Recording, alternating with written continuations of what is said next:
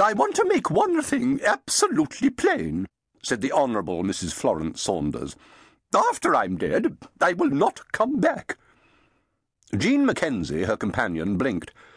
"I don't quite—" "You know perfectly well what I mean. I don't want you trying to get in touch with me at one of your séances.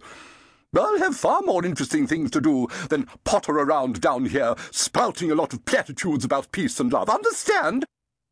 "Now, dear, you mustn't talk like this. It'll be many years yet." "Jean, don't talk nonsense. I'm 96. It cannot possibly be many years. And I don't mind at all. My husband's dead.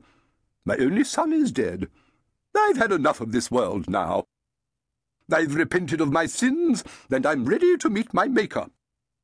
So I want it made clear that there must be no long faces at my funeral. Let people enjoy themselves. I've taken one step in that direction already. Charlie Bradley has it in hand." She chuckled richly. Jean looked doubtful. She was a thin, nondescript woman of about 50, invariably clad in a tweed skirt and twinset. Mostly her face wore an expression of doubt, or sometimes of anxiety. Doubt was now dominant, as she didn't know whether to take Florrie seriously. How could her solicitor ensure people enjoyed themselves at her funeral? But then Florrie had never been serious, even the name. She should be called Florence, a properly dignified name for the widow of an earl's son. Jean had never felt quite comfortable calling her by her first name at all. But from the time she had come to her, Mrs. Saunders had been quite clear. "Call me Florrie," she had said. "Everybody else does." It was her background, of course.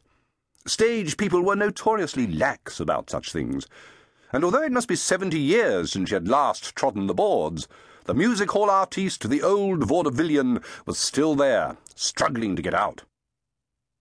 Jean, though, wished she wouldn't talk about her death, for that made her think about what was going to happen to her when Florrie passed over. She had hardly any savings, and it was many years before she would qualify for a small state pension.